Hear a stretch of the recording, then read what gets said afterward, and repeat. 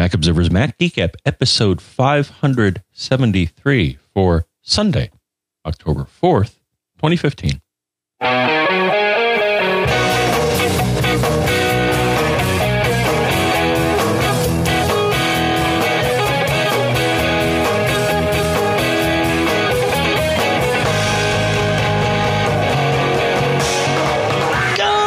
Folks, and welcome to the Mac Observer's Mac Geek Gab, the show where you send in your send in, easy for me to say, your tips, your cool stuff found, and your questions. We answer your questions, we share everything else. The goal is, of course, we all want to learn something new every time we get together here every week. Sponsors for this episode are Smile at smilesoftware.com/geek, where you can learn more about PDF Pen 7. We'll talk about that in a little bit. Squarespace at squarespace.com/MGG. Coupon code MGG gets you 10% off of their awesome web building tools. We'll talk about that, of course. Lynda at lynda.com/MGG. 10 free days of the future of education. And Harry's at harrys.com. Coupon code SHAVE5OFF gets you got it, $5 off your first order there. Here in Durham, New Hampshire, I'm Dave Hamilton. And here in Fairfield, Connecticut, John F. Braun. So I got to see you this week, John F. Braun. Yes, you did. I did. We spent part of Wednesday together. I actually did the crazy thing and did the round trip in one day. Well, I just wanted to get home. You know how it is sometimes. Just because I'm coming back down in like 2 weeks. So I had stuff to do in the office on Thursday. Needed to see my doctor about my wrist, which is healing up very well. I should be done with the splint in about a week, which is awesome. But yeah, but we had a good time. You know, on the ride home, John, I had a long ride home that started at about 11 p.m. I had about a three and a half hour ride home from your place, and I told you last week in our Cool Stuff Found episode or our Cool Stuff Found segment that I really liked that Ready Player One book by Ernest Cline.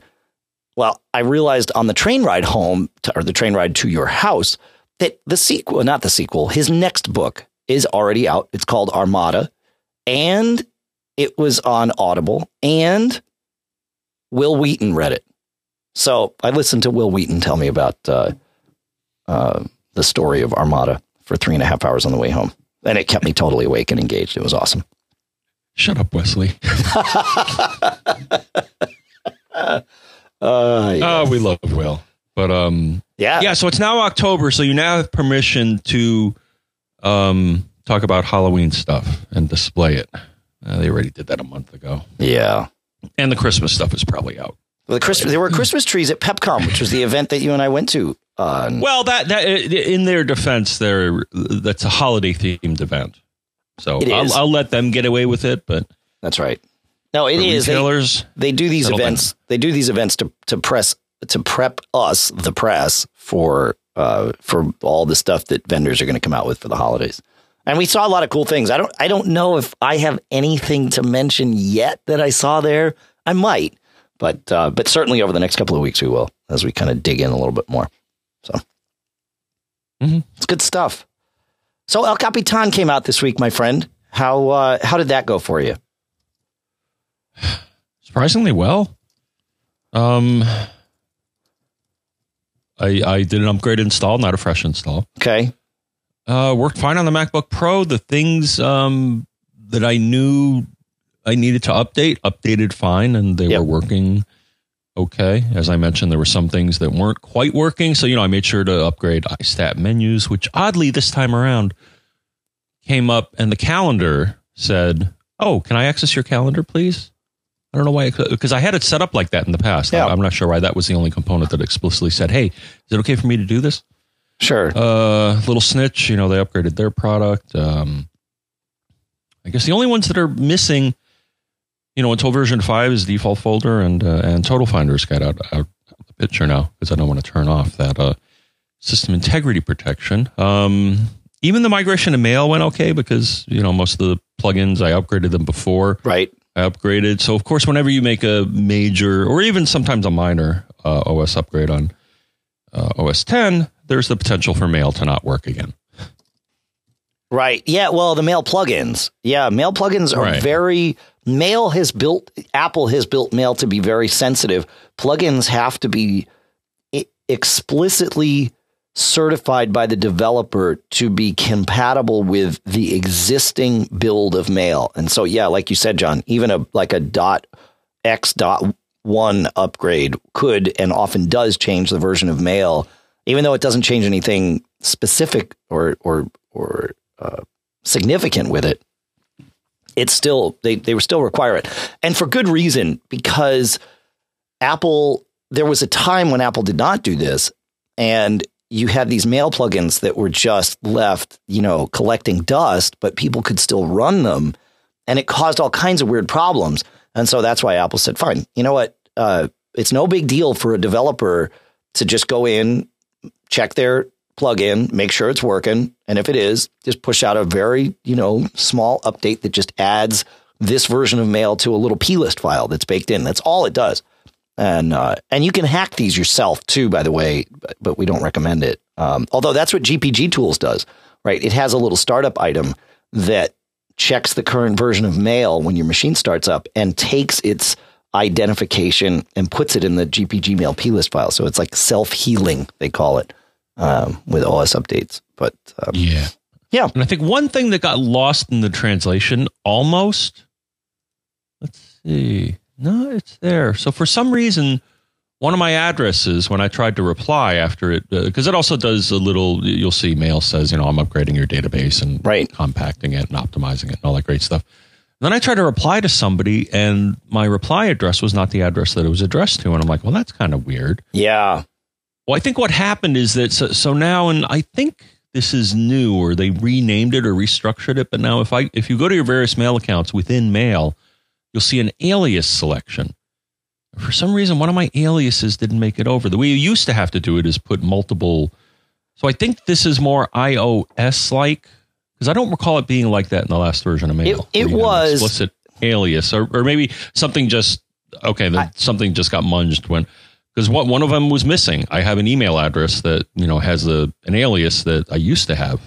Yeah, from Line. What I saw when I updated to Mail, and I think we both experienced results of the same thing, was that some of my accounts kind of came through.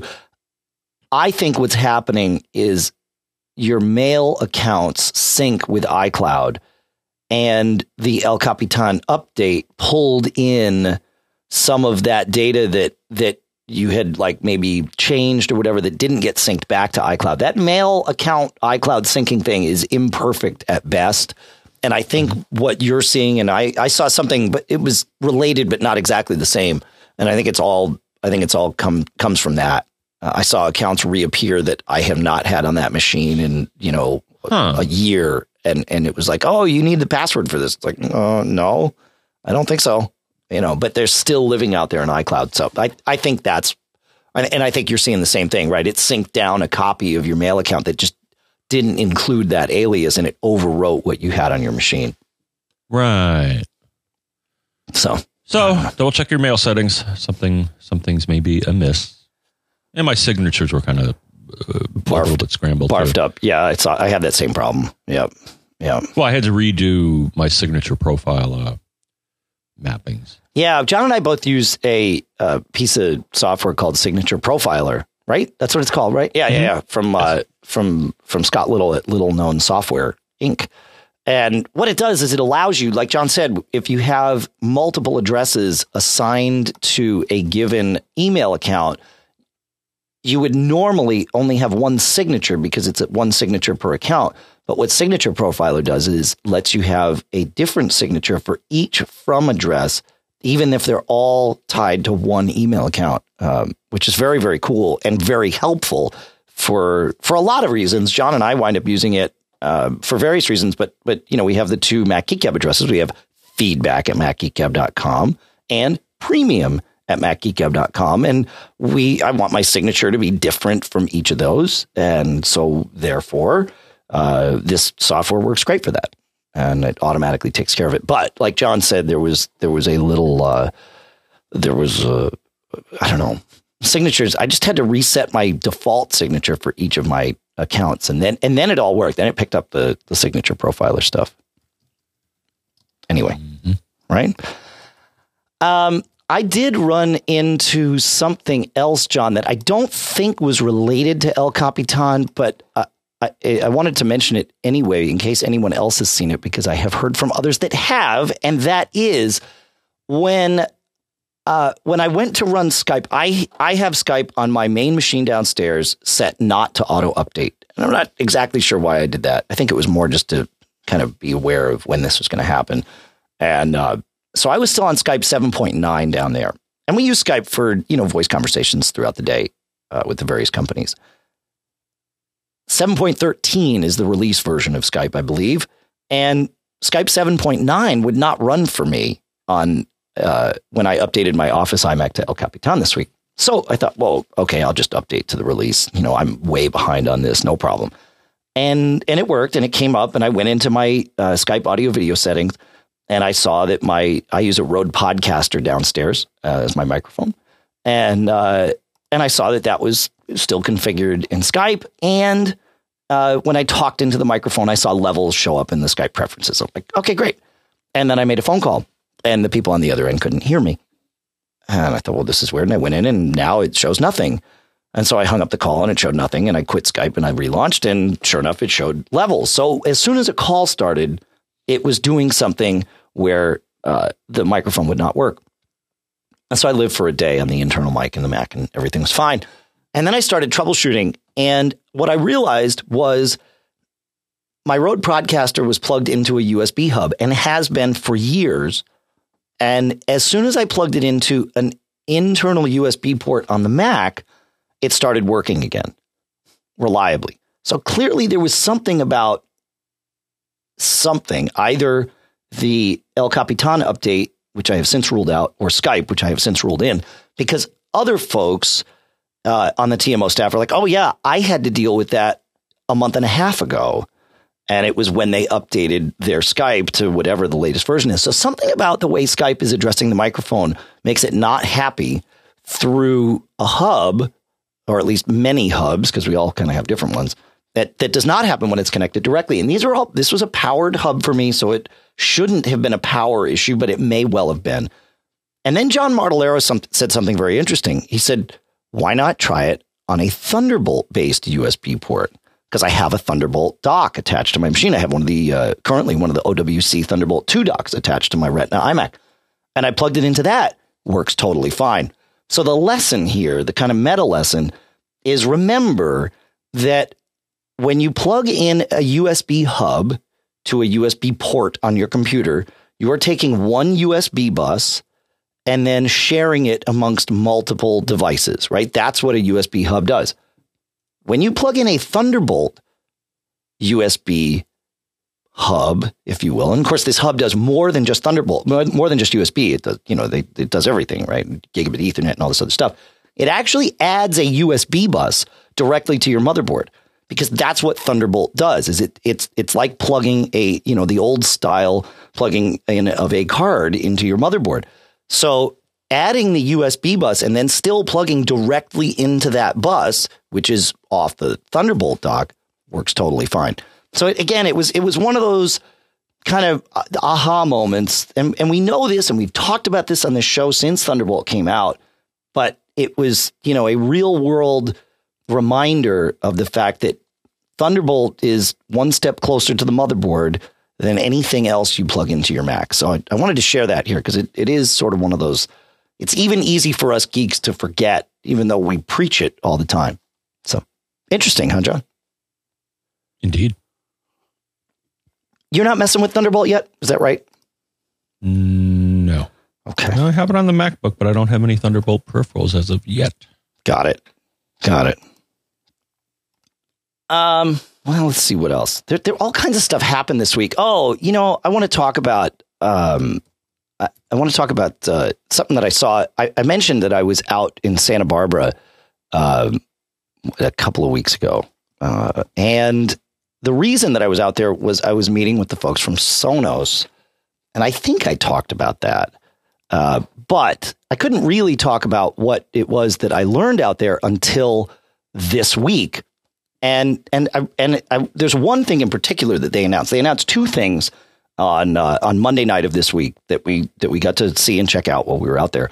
One of them is their new upcoming replacement, if that's the right word to use, Play 5 speaker, which is their flagship speaker. And this thing is, it's gorgeous. And in their rooms, it sounds fantastic. I can't wait to test it out at home. And that's really when I'm going to take more time and talk about it, both on this show and I'll write an article on TMO. But they've done some really cool things. They added a multi-touch sensor to the top of it as opposed to buttons. So they have a lot more flexibility with what they can do. But they were kind of crazy about the way they did that because they've always said we have to leave the sound stream alone so that you get sound as the artist intended. But they also needed audio feedback for when you tap the buttons on the top because there's no tactile feedback. They tried a haptic sensor. They didn't like the way that worked. So they've actually created like a second stream of audio that they can overlay without messing with the original. It's really these people. One thing I learned while I was out there is these people are nuts. They're like Apple, right? This is a company of 1,200 employees that makes like 6 products, right? And they're successful and profitable.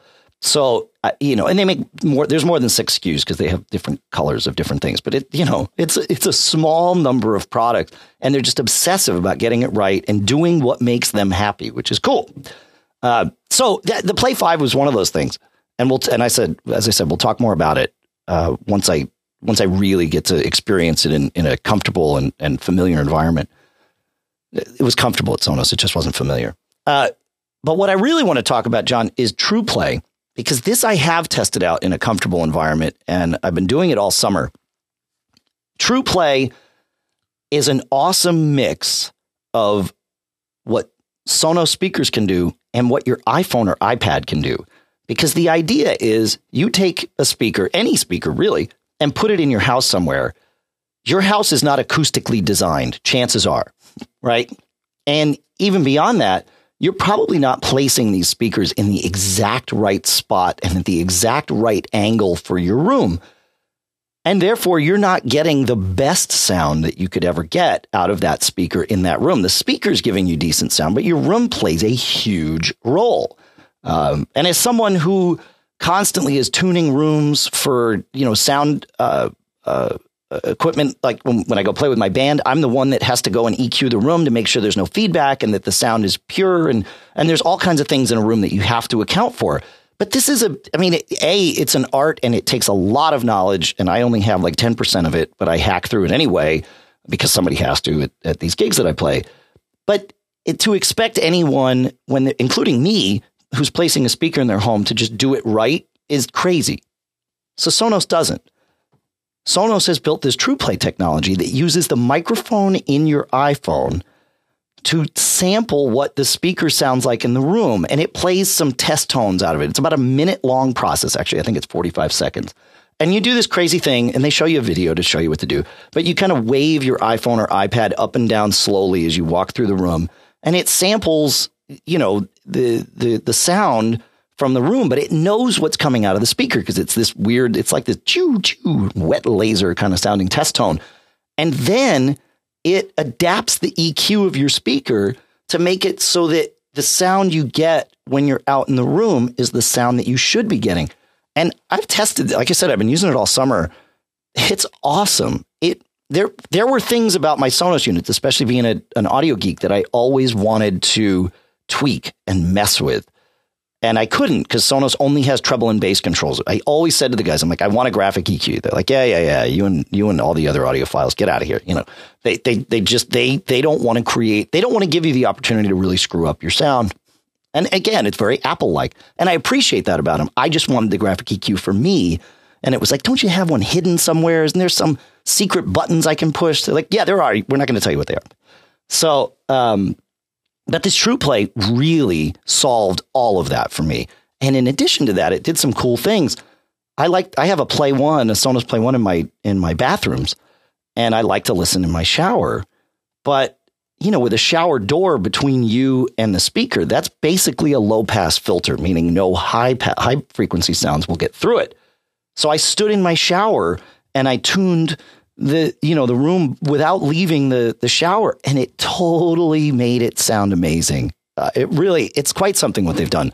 So, and this is coming out for all Sonos owners. You don't have to have the new hardware. You can have the 6-year-old Play 5, the old Play 5 that's being replaced, and it works great. So as you can tell, I'm pretty excited about it, but I just love that they do these things with the technology. It's awesome. And what's also awesome is that the microphones in the iPhones are consistent enough for them to issue like a profile. And it's like, okay, we know the mic in the iPhone 6 does this. We know the mic in the iPad, Mini 3 sounds like this, and they can totally do it. Androids are not having the same luck, and they don't do TruePlay for Android yet. They will. They're working on it. But they've found that the same model phone on different carriers has a different microphone profile. And even then, it's not really consistent. So, yet again, Android is showing to be a mess. But it's fun stuff, so I had to share it. It should be coming out soon. They didn't tell me when it was going to be released, other than shortly. But I think it's really shortly. If I had to guess, and that part truly is a guess, they wouldn't even share that with me off the record, and I don't blame them, because otherwise I'd probably try and tell you. So it's good stuff. Pretty cool though, huh, John? I'd have to hear it. Yeah. Draw a conclusion. I see what they're trying to do. So they listen for you, and then they EQ the sound based on what you... Now, do you choose the result, or is this just one size fits all? I mean, you say, I want, thumpy bass or... Well, that's a good question, because the TruePlay thing gets the speaker to a baseline, right? To what they would have set it at the factory in your room. Like if they could have, and Giles Martin, who's actually the son of George Martin, the Beatles producer, he's there, like he heads up the audio experience team there. And so you get what him and his team have decided is the right thing, but you still have treble and bass controls. So you can tweak from there to your liking. And I actually do like a notch or two of bass more than the Sonos thing. And Giles actually said to me, he's like, you're not alone. We might actually, before we release it, we might have to actually boost that, because we're seeing a lot of other people do that. Everybody wants more bass. Yeah. Yeah. And just to be want more bass. I do. Well, yeah. I like more bass. Just to be clear, this is me talking about this because I want to talk about it. Somebody in the chat room asked if this was an ad, and no, it's not. Sonos does not pay us. They should, though. They should advertise on this show, but or they could. I would happily take them, but obviously. But no, this is just me being excited about this thing that I've been using all summer and finally can tell you folks about. So it's fun. I love it when technology gets used together like this. It's freaking awesome. Speaking of ads, though, I think it's time to we should. I want to do some ads. Is that good with you, John? I want them too. You sure you want them, John? I think so. Our sponsor, Smile, at smilesoftware.com/geek, makes some of my favorite Mac and iOS utilities. This month, I get to tell you about PDF Pen 7. Additionally, one of my favorite podcasters, David Sparks, aka Max Sparky, has worked with Smile to create some videos that show you exactly what you can do with PDF Pen 7. True to its name, PDF Pen 7 is built for you to manipulate and manage all your PDFs. David Sparks has made videos to show you how to annotate a PDF, add a signature to a PDF, fill in forms on a PDF. You can touch up images in a PDF. You can perform OCR, optical character recognition, on the text in a scanned document, turn it into a PDF, and edit that scanned text. Pretty awesome stuff. You can use iCloud and Dropbox to sync your PDFs with PDF Pen for iPad and iPhone. Additionally, with all your other Macs, and you can correct and redact text in there. All the things I just mentioned, you can learn from David Sparks' videos. Visit smilesoftware.com/geek to learn more. These videos are fantastic. PDF Pen Pro lets you do even more, including adding fill-in forms. Yes, your own fill-in forms right to the PDFs that you make. This stuff's fantastic. You got to check it out. Smilesoftware.com/geek. That's always going to show you what they're highlighting for you, our Mac Geek Gab listeners. In addition to PDF Pen, you got to check out their other stuff. Text Expander's fantastic. Everything. Disk Label. It's all fantastic. Check it out. Smilesoftware.com/geek, the home of PDF Pen. Once you use this, you're never going to go back. You never. Because why would you? You want to have it. Smilesoftware.com/geek.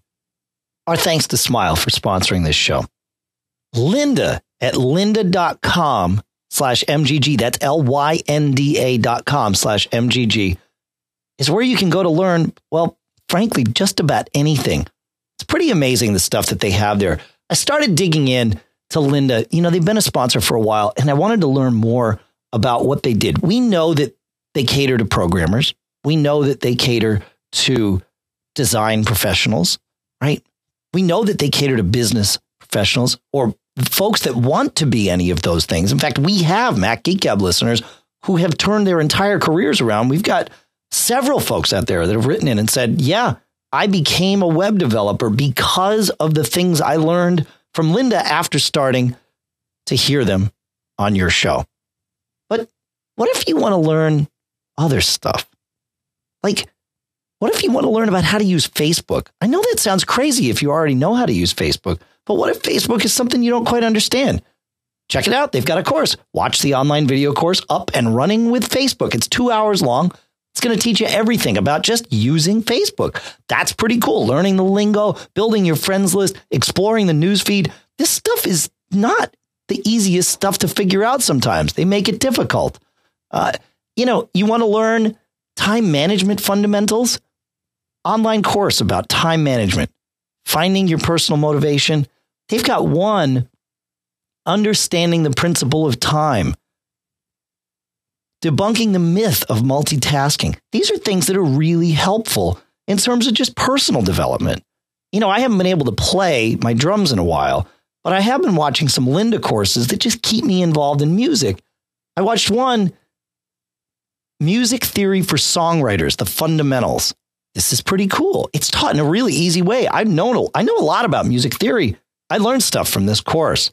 It's absolutely fantastic. You gotta check this stuff out. Ever seen those DJs use that software for the Mac called Ableton Live? Well, they've got a course here, how to do that. That's not to say you're going to go out and become a professional DJ, but it's cool stuff to be able to mess with. You got to check this out. Lynda.com, LYNDA.com/MGG. Search for your hobby, and they will have a course to help you develop yourself. Again, lynda.com/MGG gets you 10 free days of their awesome training videos. After that, it's just $25 a month. My thanks to Lynda. John, with that, I think it's time to answer some questions. What do you think? I think you're right. All right, sweet. Let me pull up John's question here. John, I love this. He says, I have an Automator application that is saved in my dock. How do I change the icon of this app and have it look good on my Retina display? I'm basically looking for something catchy and purple. I purchased an app called Icon Slate, but I can't figure out how to do it. So once you've got an icon that an image that you want, and icons are interesting images. If you're actually going to create an icon, they actually come in different sizes and levels of sizes. But OS X is pretty good about this, and it will create all those sizes if you give it a image to start with. And the way you give it an image to start with is you copy your desired icon image to the clipboard. And I would do a very large image. You know, in John's email, he said 500 pixels. I'd actually go larger. I think I'd go 1024 or maybe even 2048. But it's square is what you're going to want for an icon, if that wasn't obvious. And maybe it wasn't. And then you copy it to your clipboard. You go into the Finder. You do a get info. You highlight whatever it is you want to give an icon to. And this could be an application. This could be a folder, or it could be a document file and a document of any kind, an Automator action, a Word document, an audio file, anything, right? And I say audio file because this is how we get it's how we could get the icon the Mac Geek Gab icon into each episode of the show. And so you highlight it, you go to the File menu and choose Get Info. And then in the upper left-hand corner, you will see the icon that is there. And it might just be a generic icon. Go ahead and click that, and it will light up. Go to the Edit menu and choose Paste. And it will paste the icon in, and then you're good to go. It's that simple. You can do more than that if you really want to create custom icons and create all the different levels of it and all that. You can go nuts with it. But this is the easiest way, especially for what you're talking about doing, where you've got some thing that you've created that you just want to see nicely on your screen. That's totally the way to do it. And you can copy from here too, right? So if you go in and you want to take an applications icon and use it for something like, if you want to use the iTunes icon with something else to show like Godzilla eating iTunes because it's going to be your everlasting wish that something eats iTunes and replaces it. Then you could do that, right? Go and copy it and boom. Now you've got the iTunes icon in all of its high res glory that you can use in any piece of software you want. So it goes both directions. Pretty cool, huh? Right, John? Yeah, I've done that often. Yeah, it's fun.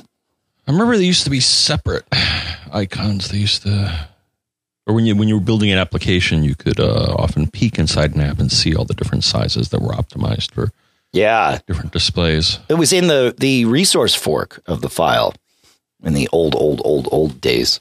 But fun. Yep. All right, you want to take us to Rick, John? I've been doing enough talking for a while. Rick. Yeah, you have. Holy cow. We're going to fix that. Good. So, all right. So Rick writes in and says, I heard you talk about the T-Link Archer C9. That was me. I'm looking to replace an old Airport Extreme with the Archer C9. I have an Airport Express, which I'm using as an extender. Will Airport Express still work? If it does, will devices such as the 802.11ac Apple TV choose the Archer or the Airport, it being at a lower 802.11 standard? Here's the sad news. I thought this would work, Dave, and it's supposed to, but it doesn't. I'm not angry. I'm just bitter. But sounds like it. So I just got the same setup. So I had, because I suspected that I had a Airport Extreme 802.11n, I think 4th generation maybe. So not the latest, still 802.11n. But I decided to replace it with the Archer TP-Link, which is 802.11ac. But I also have an Airport Express. And once I brought the Archer online, I basically disabled that, figuring I would mess with it later to see if I even really needed it. And the coverage on this thing is fine, so I don't even think I need the extension. Sure. What I did, so with the Airport, and note this is the Express that I have. So I also have the smaller Airport Express 802.11n 2nd generation. Okay.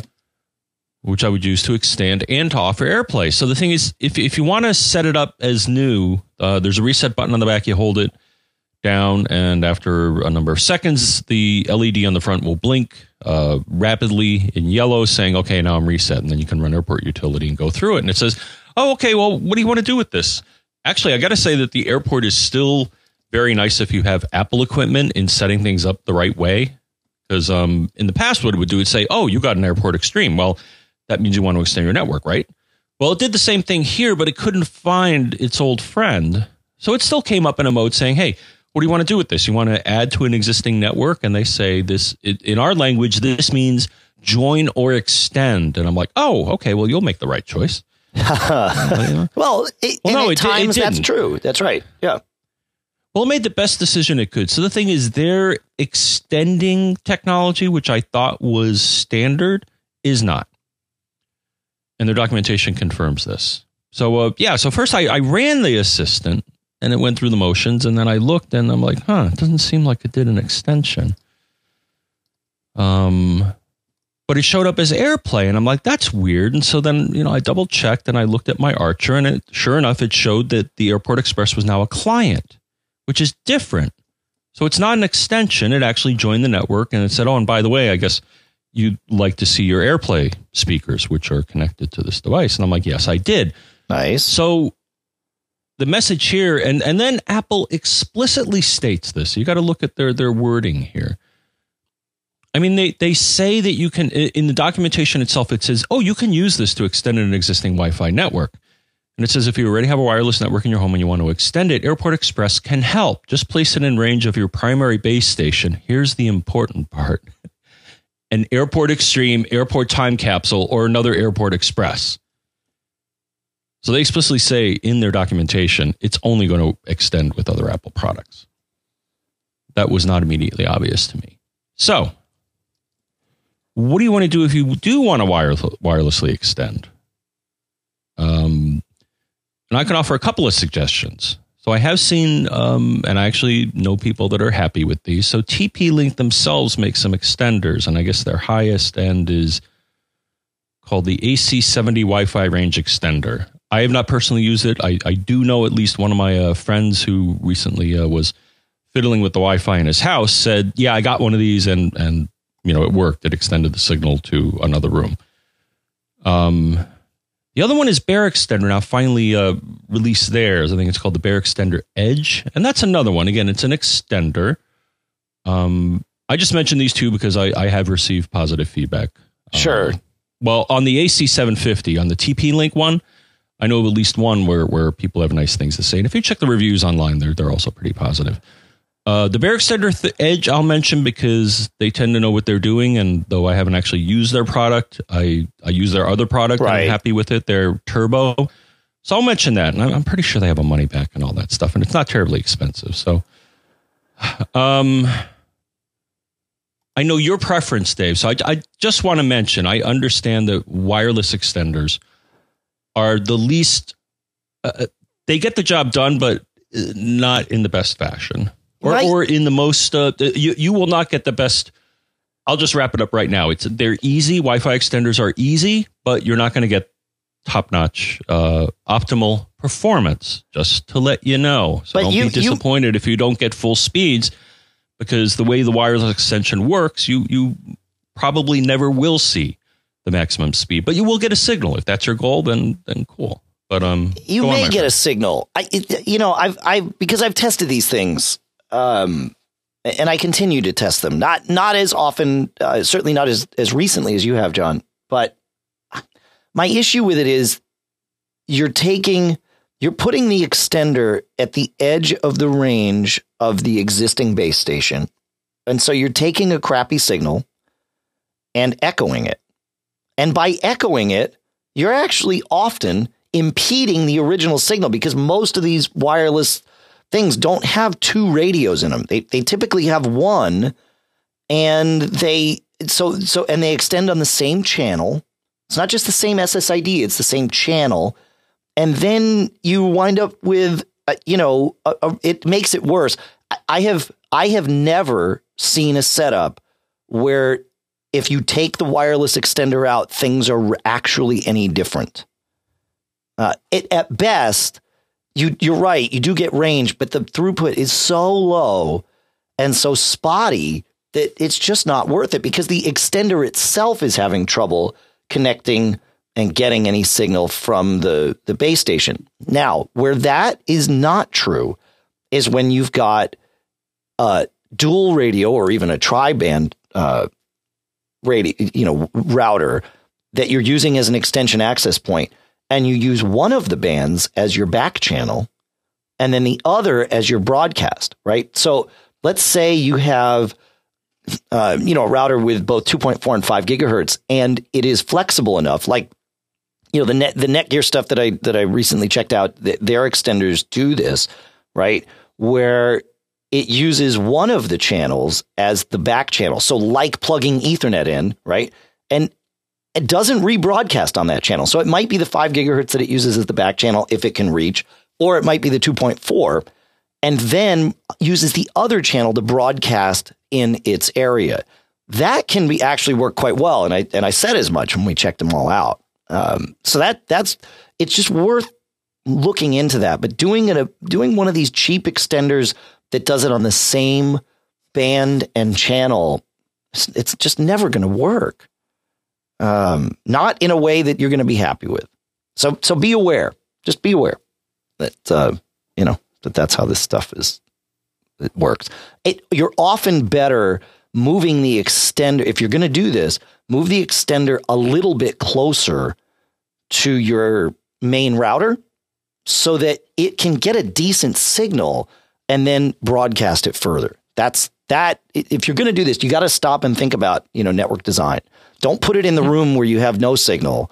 Put it between the original router and the room where you have no signal, and that might get you there. But it's a Band-Aid solution unless you're doing it with the dual radios and that kind of thing. And then it can work. Then it can really work. And Apple's stuff, to their credit, I believe when used with other Apple stuff, will do that dual band thing most of the time, I think. Do you know that? Do you know, John, one way or another? No. Okay. No, it was just transparent to me. When there's stuff extended, it just extended. Yeah, well, that's it. Yeah, but take a look and see how it's, see what it's extending. No, I know what you're saying. You know what I'm saying? Yeah. Yes. And the thing is extending on, so there are kind of two classes here. So extending on 802.11n typically, just because of the older technology, I think typically you're going to run into the, as you pointed out, congestion issues because, the number of streams available, whereas these newer, like, for example, the TP-Link one says, hey, we can do this with 802.11ac, in which case I would almost assume that multiple radios and data streams are being used in those scenarios. That's right. Yeah, exactly. So it's better. And of course, don't be on the edge. I think that that may sound counterintuitive and be like, well, I got to get to the very edge to get the most potential range. No, as you said. Yep. Put the extender as close as to the original source as possible should help. Yeah. Yeah, I think so. I'm trying to remember which one it was that we tested here. Was it the EX? I think it was the Netgear EX6200 and it's AC and all that stuff. If it wasn't that one, it's very similar to that. So we'll put a link to that one in the show notes. I know listener Kaz has used that one and likes it quite a bit. So we'll put that in the old show notes here. So, all right. Along those lines, though, Lauren wrote in and asked, I recently moved into an apartment and got Time Warner cable and for internet only. And I purchased my own router to save the rental fee. However, my Wi-Fi range does not quite reach the bedroom in my apartment. So I'm wondering if you have an inexpensive but effective recommendation for a Wi-Fi extender. Yeah. So, I mean, it basically, two sides of the same question here.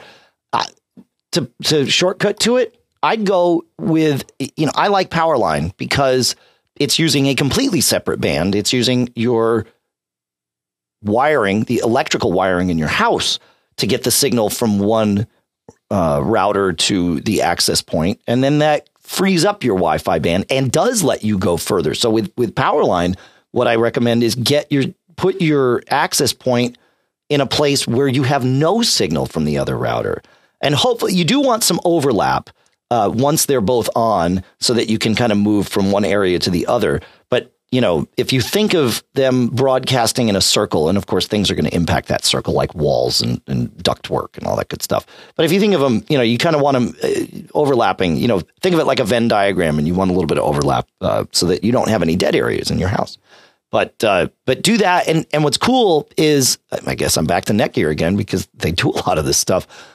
They have a Powerline kit, and Powerline's really easy. You just plug these little units into outlets, one near your router, one near your access point, and then they have Ethernet cables coming off of them. But here's the cool part. If you don't have another access point already, you can buy the Netgear for $70 at Amazon. It's the Netgear Powerline 500 and N300 Wi-Fi starter kit. So what it is at one end, it's just the adapter with an Ethernet port. You plug that into your router. The other end, it's adapter with an Ethernet port that also has a Wi-Fi access port in it. And it just broadcasts from the little wall wart. So you don't need another router. Makes it super simple, and it's $70. Doesn't get any simpler than that. So that's how I recommend it. Most homes will deal with Powerline. Some will not. And that's when you got to go back to the wireless extensions or, something like Mocha, which is Ethernet over coax cables, and a lot of us have coax cables in our home. So there's other solutions for you. It's good stuff. But I like this power line with the wireless right there. It takes a lot of the configuration out of it, a lot of the headache, and even a lot of the wires. It's good stuff. What do you think, John?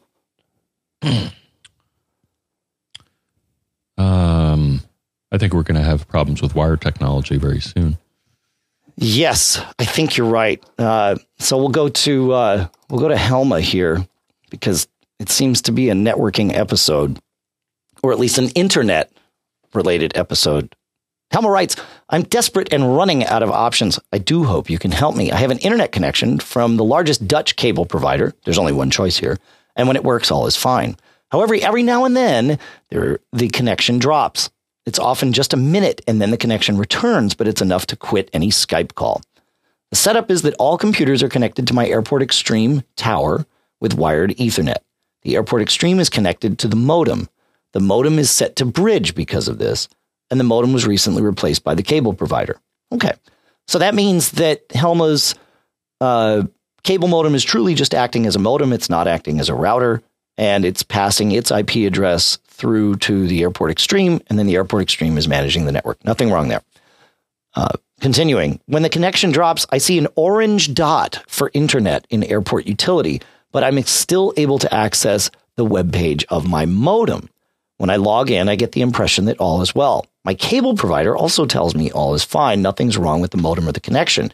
It's a matter of them versus me. They can send a repairman when I pay the costs, but I don't think that's my problem. And sure enough, when the guy shows up, the connection will probably not drop out anyway, so we won't be able to test. Long story short, how can I troubleshoot the problem and find out whether it's in my network or beyond my router? Some characteristics during such outage. As I said, I can get to the web page of the modem. Airport Utility reports no internet connection. It all happens randomly. Sometimes no drop for an entire day. Sometimes 2 drops within 10 minutes. All computers lose their internet connection simultaneously. When I'm on a Skype call, I can usually hear the other person saying hello, hello for a few seconds, and then the problem drops out. 90% of the time, the connection comes back automatically. Sometimes the call even resumes if I'm on Skype, but usually I have to break it off and start a new call. Okay, so let's look at this, right? You're losing connectivity to the internet. You're clearly not losing anything on your local network, because if you can get to the cable modem's web page during an outage, that tells me that everything in your network up and to the cable modem is working. So that's a good test, right? So it's one of 3 things, right? Something's wrong with the cable connection between the modem and the head end, causing things to be reset. It could be something wrong with the cable modem itself, or I guess because it's good to have 3 options, something could be wrong with your Airport Extreme. But I really don't think so, because if that was the case, you couldn't get a connection to the web page of the modem. And here's the one little smoking gun for me, John, is that when in a Skype call, Helma says she can usually hear hello, hello from the other side, but they can't hear her. And this tells me Skype calls are usually UDP packets, which means it's a stream. And really, it's 2 streams, one coming in and one going out. And the 2 are not dependent upon one another. So it sounds like the upstream is being lost, and then the cable modem has to reacquire the upstream.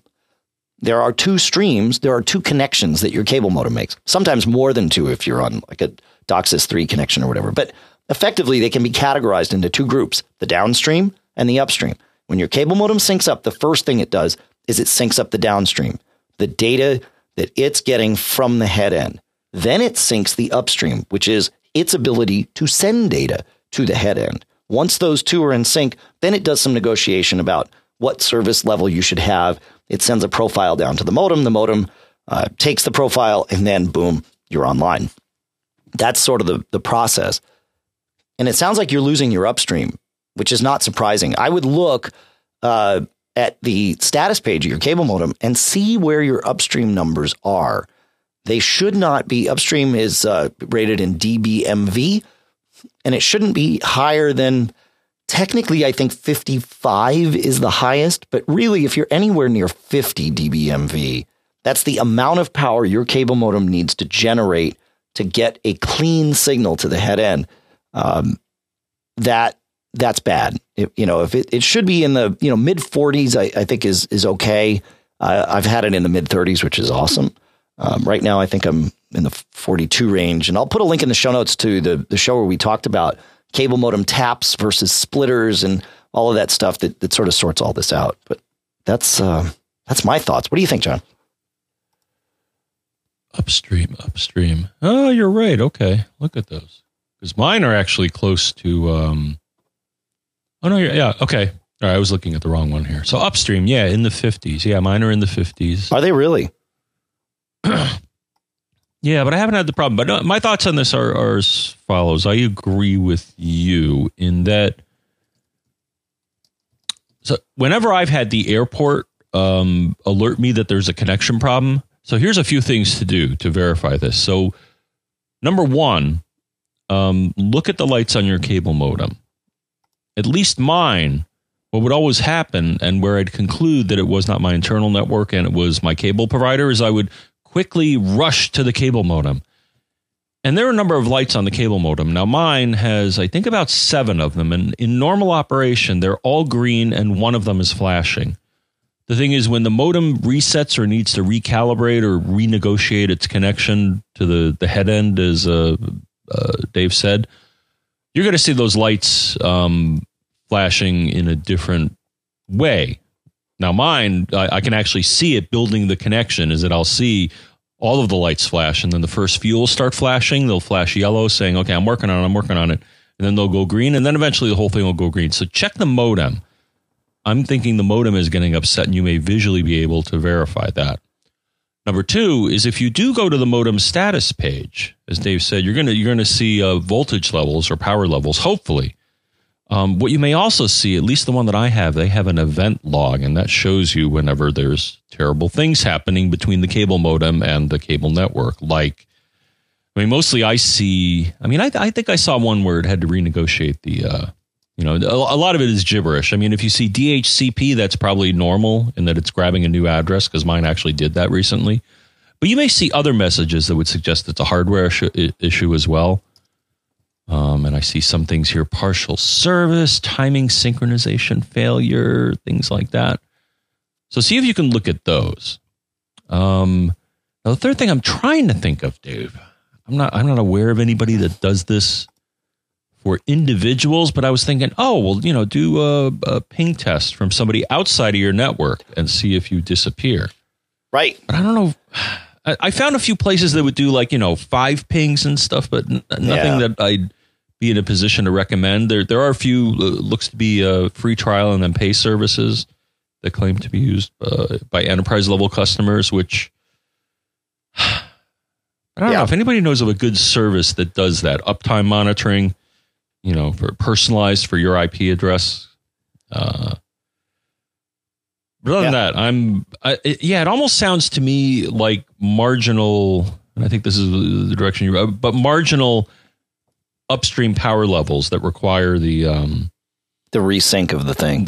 Is that it's like, let's resync here and let's see if we can get a better signal. Yeah. Yeah, when it get when they get to that 55 number, and some cable modems, it may be that you have interference on the line or too many things on the line, and whatever it is, you're close to that number. Different cable modems do have different tolerances. Now yours is brand new, probably not the cable modem, but it's possible that a different cable modem would be more tolerant of that. But still, if you're close to that, if you're in the 50s and you're having these problems, again, I'll rewind you and we'll find that episode and I'll put it in the show notes, because we had a great discussion about your options. But really what it comes down to is splitters on your cable line add 3.5 dB to each to your required upstream. So if you can remove a splitter, you just pulled 3.5 dB off of it. If you can't remove a splitter, there are things called taps. Taps look like splitters. They act like splitters, except instead of like a splitter where it's 3.5 dB on each side, because you have to lose 7 dB for each splitter for whatever reason. It's a tap is 6 on one side and 1 on the other. So you can strategically place these such that you've got your cable modem on, a string of taps, and it's losing a lot less along the line. That's what I did here. I was having exactly your problem. So again, we'll put links and get all that together for you, because I don't want to rehash the discussion. We just had it. So, but it's definitely worth a listen. And also, especially this time of year, well, it could happen anytime. Yeah. Any place. I'll mention in the past, I had problems when there was a long run. So you may want to physically, if you can, examine your cable. Critters love to eat cable. I've seen it. Squirrel. Oh, yeah. I don't know why they think cable is so tasty. It is. It's one of those things that's tasty. Is it? Yeah. Okay, Weather. I haven't tried some in a while. Weather can do it too, right? Heat or cold can wreak havoc on these things. Yeah. Hey, John, I want to talk about our second round of sponsors here for this show, if that's all right. Excellent. Our sponsor, Squarespace, at squarespace.com/MGG, makes it really, really easy for you to build your own website and host it all from within your web browser. You don't need extra software. You don't need anything. All you need is squarespace.com/MGG. You go there and then you just pick out a template, any template you like. They have tons of them. You kind of narrow down by choosing what you want to do with your site. Do you want to build a blog for yourself? You want to build a store? You just want to host your pictures? What do you want to do? And then you narrow down, pick a template that resonates with you, and you start putting your content in there. Whatever it is you want to do, it's super easy. I built a storefront for my band. We were having an event. We needed to sell tickets. Within an hour, I had the storefront created and published. I had the ability to take credit cards, and I didn't use any stuff that I've done before. They take care of all of that right inside the web form and development environment that they've built called Squarespace. It's truly amazing how easy it is to build and manage and just run your own website. The sites look professionally designed because they are. Your skill level doesn't matter. They've built the site. Your content magically fits into it. The tools are really easy to use. You're doing it inside a web browser. It's what you've always done. They have state-of-the-art hosting, so you don't need to worry about it. Your site's just always going to be up and running. Millions of people and some of the most respected brands in the world use it. Heck, I use it for my DaveTheNerd.com blog. Plans start at $8 a month. And if you sign up for a year, you get a free domain if you do that. Here's the thing. Coupon code MGG saves you 10% off of that $8 a month. So it really is inexpensive, totally easy. You got to check it out. Squarespace.com/MGG. Coupon code MGG saves you 10%. Squarespace, build it beautiful. Our thanks to Squarespace for sponsoring this episode. It's crazy to say it, but I actually like to shave. And I have to say that our sponsor, Harry's, at harrys.com, is responsible for that. They have created beautiful shaving products for ridiculously low prices. This stuff is fantastic. And I don't have to leave my home to get it. Harry's ships the stuff to me. And they'll ship it to you too. You can get a shaving kit with a handle, 3 blades, and some either shave foam or shave gel. We'll talk about that in a minute. Shipped to you for $15. And that's before you heard this ad, because coupon code SHAVE5 off, shave the number 5 OFF, shaves $5 off that price and free shipping. So $10. And you've got their Truman set, which is a handle, 3 blades, and these blades last forever. And I don't know if they want me to tell you this or not, but each one of their blades lasts me a month or more. It's awesome.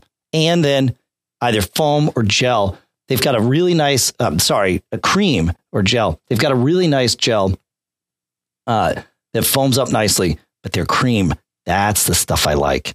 It's really smooth. This is what makes me love shaving. It's crazy to say, I know, But man, this stuff is fantastic. You got to check it out. Harrys.com. It's $10 when all is said and done. That's it. You're not paying for shipping. They pay for that. And you save $5 off the price listed on the website. Check it out.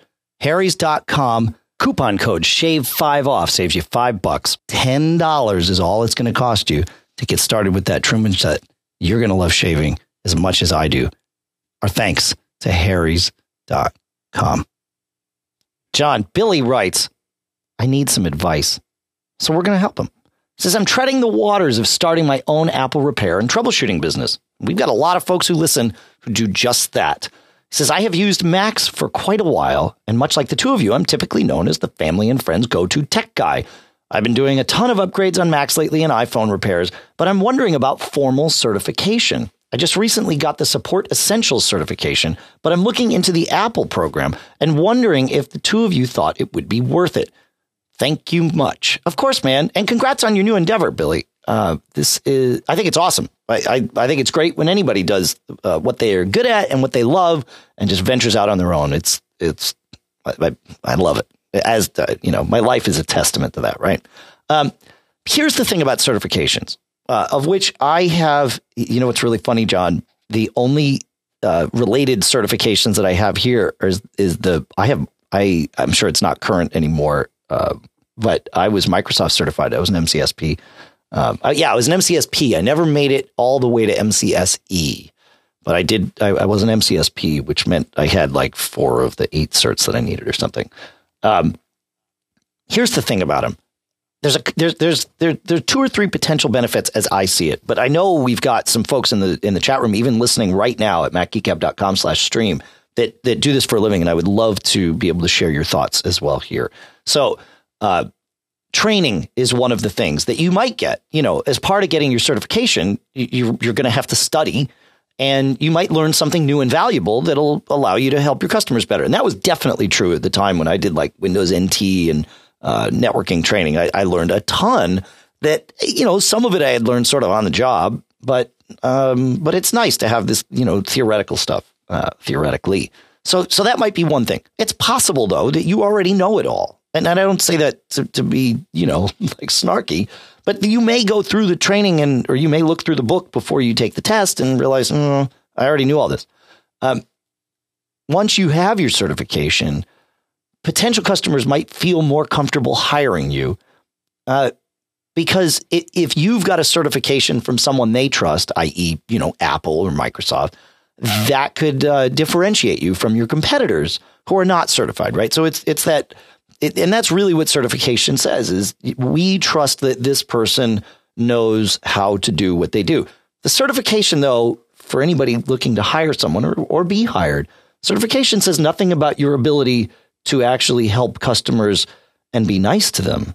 I feel like there should be customer service certification, but I suppose that's the referral process. Is the proof is in the pudding there. I digress. And then, of course, in addition to training and trust, there's a marketing advantage, right? Some certification programs offer a referral service by letting potential customers search their database of, I need help with my whatever, can I search and find someone local to me that has gone through your certification program, right? And so you can get business that way. So, you got to look at those 3 things and compare them to any other benefits that you already have. Right. If you already have a huge stable of customers who trust you and are constantly referring you to other people, and you have more work than you know what to do with, then what I would do is hire somebody and get them trained up and have them help you, as opposed to spending your time getting certified. But if you're just getting started and you do need more business and you want to, and people don't know you, then the certification can really help. And all of that is out the window if the training part of the certification would help you. If that would help, then absolutely do it, because it never hurts to learn more stuff. So that's my feeling on it. What do you think, John? I agree. The training is good. Yeah. Yeah. Now, and I'll mention a few things here to complement what you said. So you can get Apple training. Wow. Where do you think you should? I'm going to tell you where you should go. You should go to training.apple.com.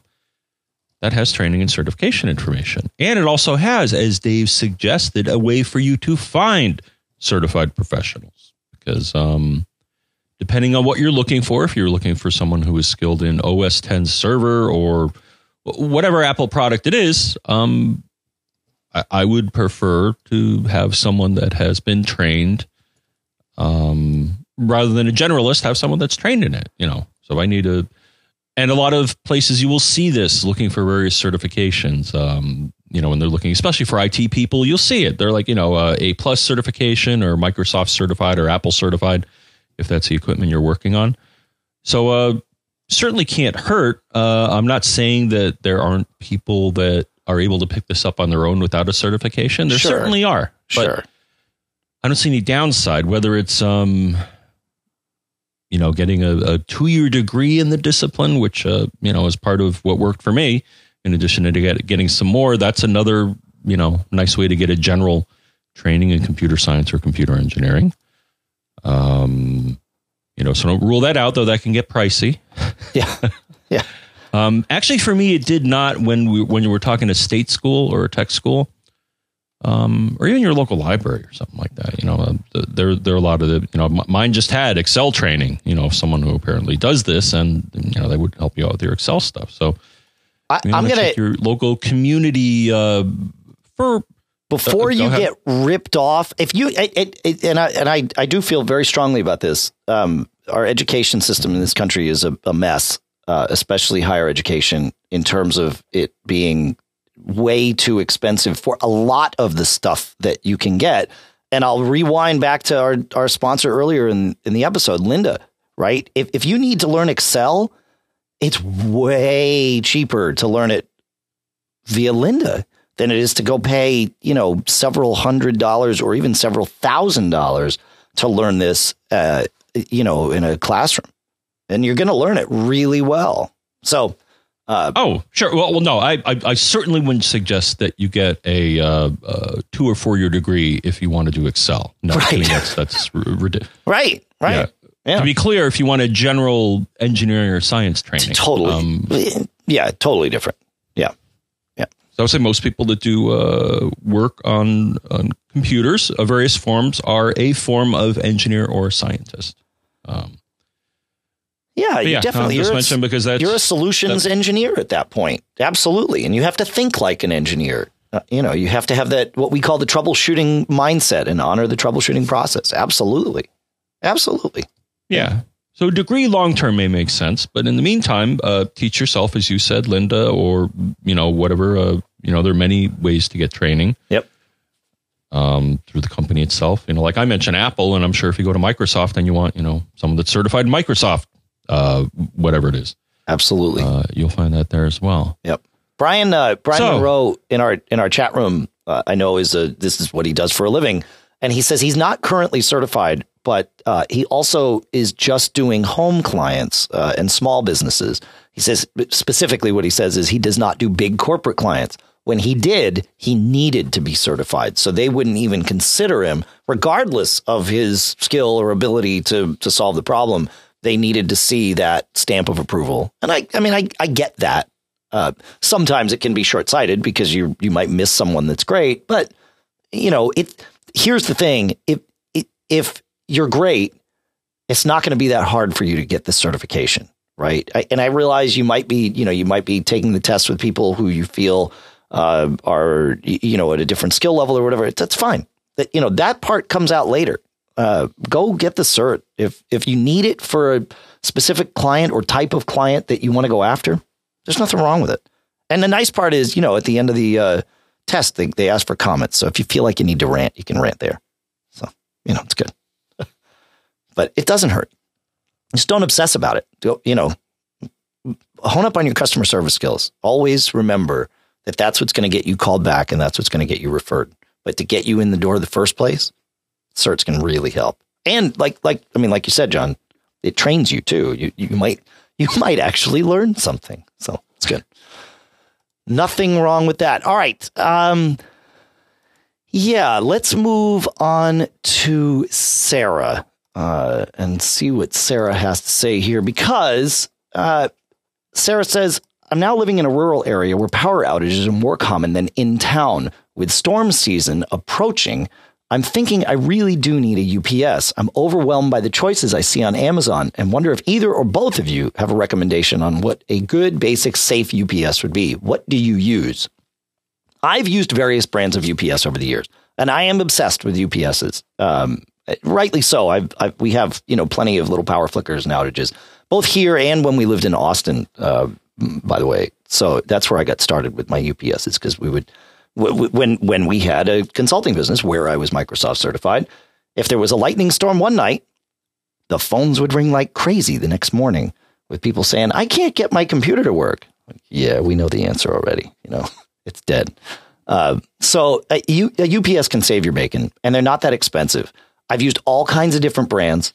I've always been really happy with APC, and I keep coming back to them for a few reasons. They make a good unit, right? I mean, there's no question about it. It works. Their batteries don't last forever. Nobody's do. So you either have to replace the batteries at some point or replace the unit, but that's normal. I've been through warranty/damage claims. Every UPS comes with a guarantee that the equipment plugged into it will not be harmed by a power event. And I've had equipment harmed by power events that are on the other side of UPSs. There are some things that are simply unavoidable. I've only had it happen twice. Once was an APC unit, and their warranty claim, the way it works is you send them all the information and then they say, okay, we've examined this. We admit no wrongdoing. But we're going to send you a check for X because, the equipment that was damaged was this. We just need you to sign here that says you have no further claims on us. I mean, that's just how it works, right? And it's fine. And I did that. And they sent me the check. It was great. I've also had to do it with TripLight. Almost exactly the same kind of scenario. And it was a disaster. They were looking for a way out at every single turn. So I specifically don't recommend TripLight just because it was, I've heard from others a similar thing. I've only tried one thing with them, but that was all it took for me. So the other nice thing about APC units is that they work by default with no extra software necessary with OS X's Energy Saver. So you plug in a USB cable from your UPS into your Mac or into a hub. They seem to work fine with hubs. And it allows your Mac to know the status of the UPS, which is really handy because when you're on battery power, you have a limited amount of that, obviously, before your Mac is going to shut off. And when the UPS can communicate to your Mac that, hey, we're on battery power and we're still on battery power, and hey, I've only got 15% of my battery left, you can trigger your Mac to shut down nicely before the UPS just has to cut power from it. So that part's really nice. Other units also work with Energy Saver. APC aren't the only ones, but they certainly are well entrenched there, and that's a good thing. So I just come back to APC. They make good stuff. It's priced fairly, is what I'll say. And there you go. That's my thing. So I don't know. What do you think, John? That's good. It's your thing. Yeah, it's not my thing because I am not. I use surge suppressors, but I do not have a UPS. Okay. But I also think it's nifty that it's kind of a hidden part of Energy Saver, and that you'd never know there was a portion of Energy Saver that has to do with the UPS until you plug one in. Right. And then it all of a sudden magically just appears, and lets you view and set a lot of the behavior. Yeah, it's pretty cool, right? Yeah. I don't know. Yeah. That's what I think. Now, speaking of... Now, this is actually uncool if we're going where I think we're going. Go. Take us to Rick. Please do. Yeah, so this is uncool, man. Oh, Rick. There we go. So Rick was wondering, and I was wondering too. So Rick says, over the years, I've developed or downloaded pieces of software that were placed into the system folders, such as /user/bin, which is /usr/bin. And that's one of the low-level directories, which normally, unless you are into compiling and installing Unix software, you probably don't even know they exist, and nor need you know that they exist. But if you're into writing running third-party things, geeky pieces of software, then that'll probably happen. So Rick noticed something. I've installed El Capitan on a spare disk over a clone on my Yosemite install. Once booted in, I found that all of these pieces of software were removed. I know about system integrity protection, but turning it off would not bring back that software. The question, is there a way of installing it where it will not remove my software? I think I know the answer. I'm hoping you have an answer. And I have a great answer, Dave. It didn't remove it. It just moved it. Right? Yeah. No, you're totally right. And how do I know this? I know this because rather than my digging through the innards or you digging through the innards of El Capitan, Dave, I decided to look at what I think is a dandy, well-written, easy for you to say. Well-spoken, well-written review from our friends at Ars Technica. Mm-hmm. Right? Did you see their write-up? I thought it was a darn good write-up. Yep. One of the reasons I'm going to say it's a very good write-up is that it addresses this exact question in the System Integrity Protection chapter. And they basically say, so guess what? If you have anything in /system or /bin or /USR or /sbin, that stuff's all going to be moved to /library /system migration /history /migration dash some gobbledygook /quarantine root. And sure enough, Dave, when I looked there, I saw a whole bunch of stuff. So it's all moved. So no, they didn't delete it. They should have probably told you that they were doing this, right? Wouldn't that have been a swell thing during install? Hey, by the way, I found all the software and I'm all going to move it so you can't find it anymore. You know, so to be fair, I haven't looked in that folder, but I also have installed things. I use Homebrew, right? Which is a package manager for OS X. We'll put a link in the show notes. It makes things really easy when I need to install stuff like FFmpeg in order to, transcode videos or whatever. I type brew space install space FFmpeg and boom, it puts it onto my system, but it puts it in user bin.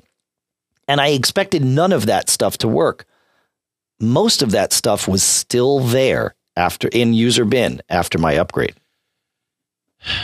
But some of it didn't work. It shouldn't be. Yeah, I had to repair. I had to do a repair on my Homebrew install. And then I had to do things like I could do transcoding, but it would fail at the end. Like it was looking for a library that didn't exist or something.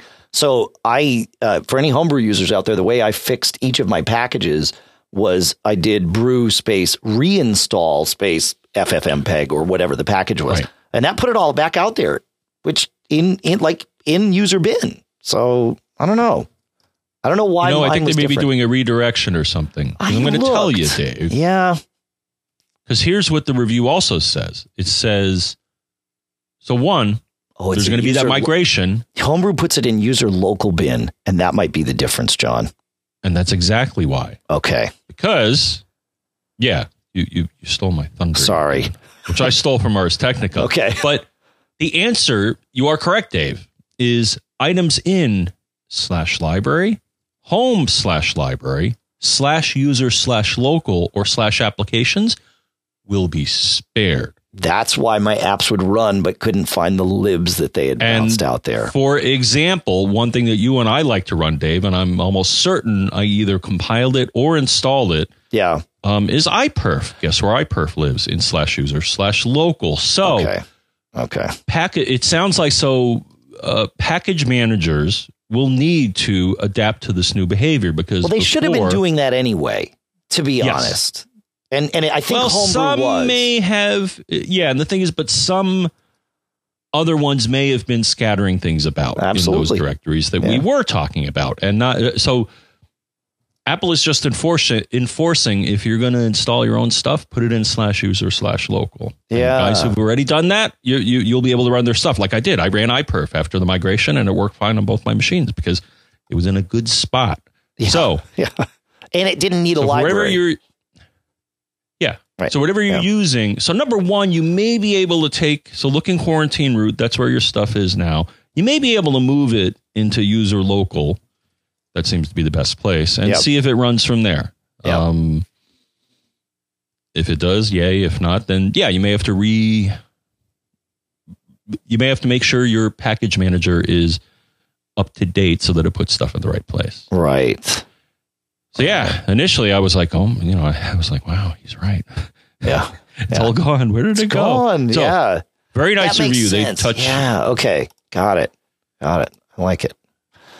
Because if they just deleted it, I would have been very angry.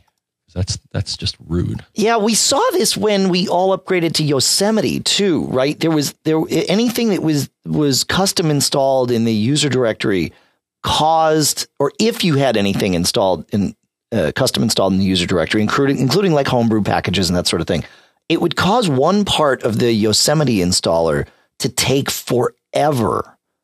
Like Migration Assistant would take just forever, right? And it was like, dude, you're moving like 3 megs worth of files. What is this? But I don't know. It had to go through whatever it was. But yeah, so this is, anyway. All right. We've got a couple of tips to share, John, and I want to see how many of them we can get through. So first, Juan sends in this great tip. He said, as soon as I installed El Capitan, I was cursing for 5 minutes because I couldn't install 3-finger drag. And then he found a link from iDownload blog that shows that you can do a 3-finger drag in El Capitan. It is the what do I call it? The option for it, yes, is in accessibility now. So it used to be in System Preferences Trackpad, but now you have to go to System Preferences Accessibility, Mouse and Trackpad, Trackpad Options, and then you get Enable Dragging, and you can do it without drag lock, with drag lock, or with 3-finger drag. 3-finger drag's pretty awesome. I had never used it before until I got this tip from Juan. If you have a trackpad on your laptop or a Magic Trackpad from Apple, put 3 fingers down and it will let you drag a window around without having to click and select and all that stuff. It's really kind of cool. I feel kind of silly not having ever done that. So thanks, Juan, not only for telling us where it is now, but for telling us about it entirely, which is really helpful. Jason writes in 571, we were talking about preparing our data for when we are no longer here and we want our families to have access to it and all of that good stuff. The Productivityist has created something called the 1Password emergency kit, and it's up to version 3. It's just a PDF that you would store, you would fill out first, of course, and then store it in your, in your safe or safe deposit box or with your will or whatever. And it lists kind of all those passwords that you might, that other people might need. So we'll put a link to that in the show notes too. I know it's not a fun topic, but it's something to think about. So thank you for sending that along. That's great stuff. Next on the tips list. Yes, we're going quickly here because we want to. Bill has, Bill has this to say. Good morning, geeks. This is Bill. Been listening to your show for a while. Love it. Listening to 572 this morning, talking about unlocking your iPhone with Sprint. I was able to unlock my iPhone 6 for international unlock only, as they called it, as I was traveling to Europe and I wanted it unlocked. They did that for me and it worked fine. In China, I was able to put a SIM in and it worked fine as well. Have a great day. Thanks, Bill. That's helpful stuff. It is worth calling your carrier and seeing if they want to be reasonable people. They may not be ready for that, but at least with Sprint, Bill was able to get them to somewhat unlock. I didn't even realize they could do an international unlock, so it's handy. Good to know. Thank you for that. We will try that. Kiaran, I think I'm saying that right, had a problem downloading El Capitan and it stopped. There was an internet connection issue or something, had to reboot. Internet connection failed during the download of El Capitan. So when the internet connection came back up, went to the App Store, went to downloads to resume the download. When Karen clicked resume, got a screen that said kind of downloading or waiting to download, and it never went, and he was stuck. That's not good, John. Well, Have you ever been stuck with a download on iOS? What you can do is go to the icon on the home screen and tap it. And that'll put it into paused mode, and then tap it again, and it puts it into download mode. Turns out you can do the same thing in OS X in the Launchpad. So you go to the Launchpad, and you'll see the upgrade thing for El Capitan there, and it'll be incomplete. And you click it, and it'll go to paused, and then click it again, and it'll go to waiting, and then downloading, and it'll start to resume. So that same feature that works in iOS with tapping on the home screen works in Launchpad. I never would have thought to try that. Brilliant. And Dave, that actually saved me from going insane. Did it really? That's awesome. Because I had on one of my machines a partial download of the El Capitan GM. Yeah. And it was a partial download. And it showed in a category in the app stores like other purchased hardware, but the only option was to resume the download. Yeah. And it wouldn't let me hide it. So it was taunting me because it would keep appearing there. And this tip worked as well, Dave. Sweet. So I went in the Launchpad and I saw the partial download. When I held down the Alt key or the Option key, I saw a little X next to it. I clicked on the little X to delete it, and then it didn't show up in my app store anymore. So it's also good for getting...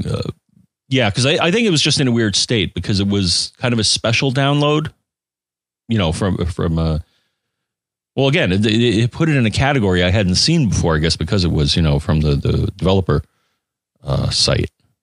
It was a code that I redeemed to download this. Right. But so it wasn't a normal piece of software, which, again, the way to, hide those is you should be able to right click on them and say hide, but this didn't allow that. So that tip actually helped me clean up my act. So I won't get upset seeing this partial download that I can't get rid of.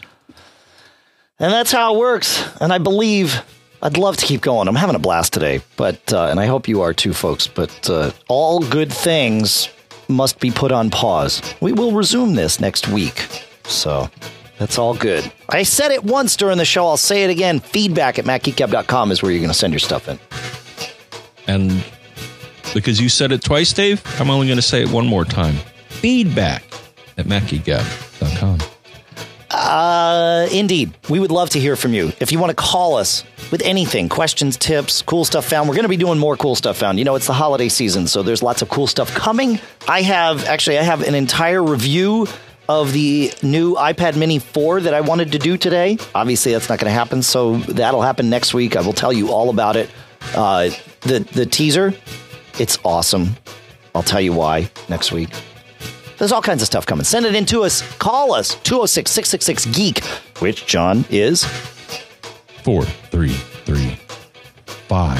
Visit us on Facebook. We had listener Sally in the chat room today saying she felt like she needed a technology degree just to manage the internet at her house. And while that wouldn't hurt, it's not necessary. You just need to be able to find people that can help you. That's what we do here on this show. It's what we've been doing. It's our entire mission on this show. But we've expanded it, and we let everybody that wants to help or can help as well. Our Facebook group is a perfect incarnation of that. So visit us. Go to MacGeekGab.com/Facebook, and that will get you there.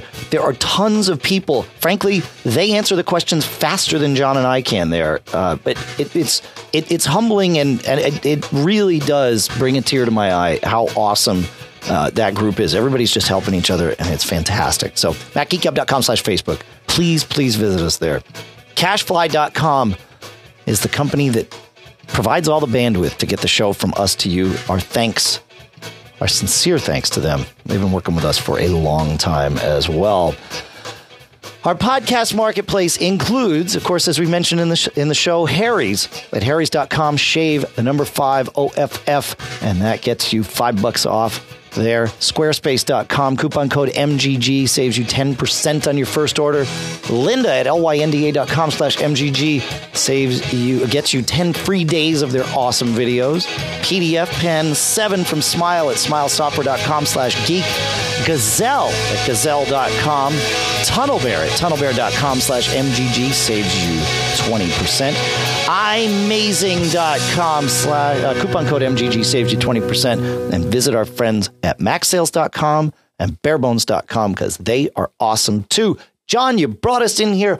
Bring us out with 3 luscious words of advice.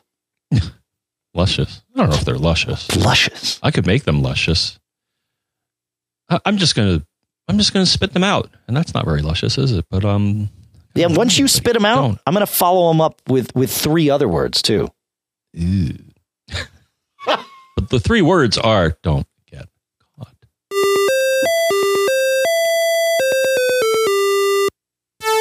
We gotcha.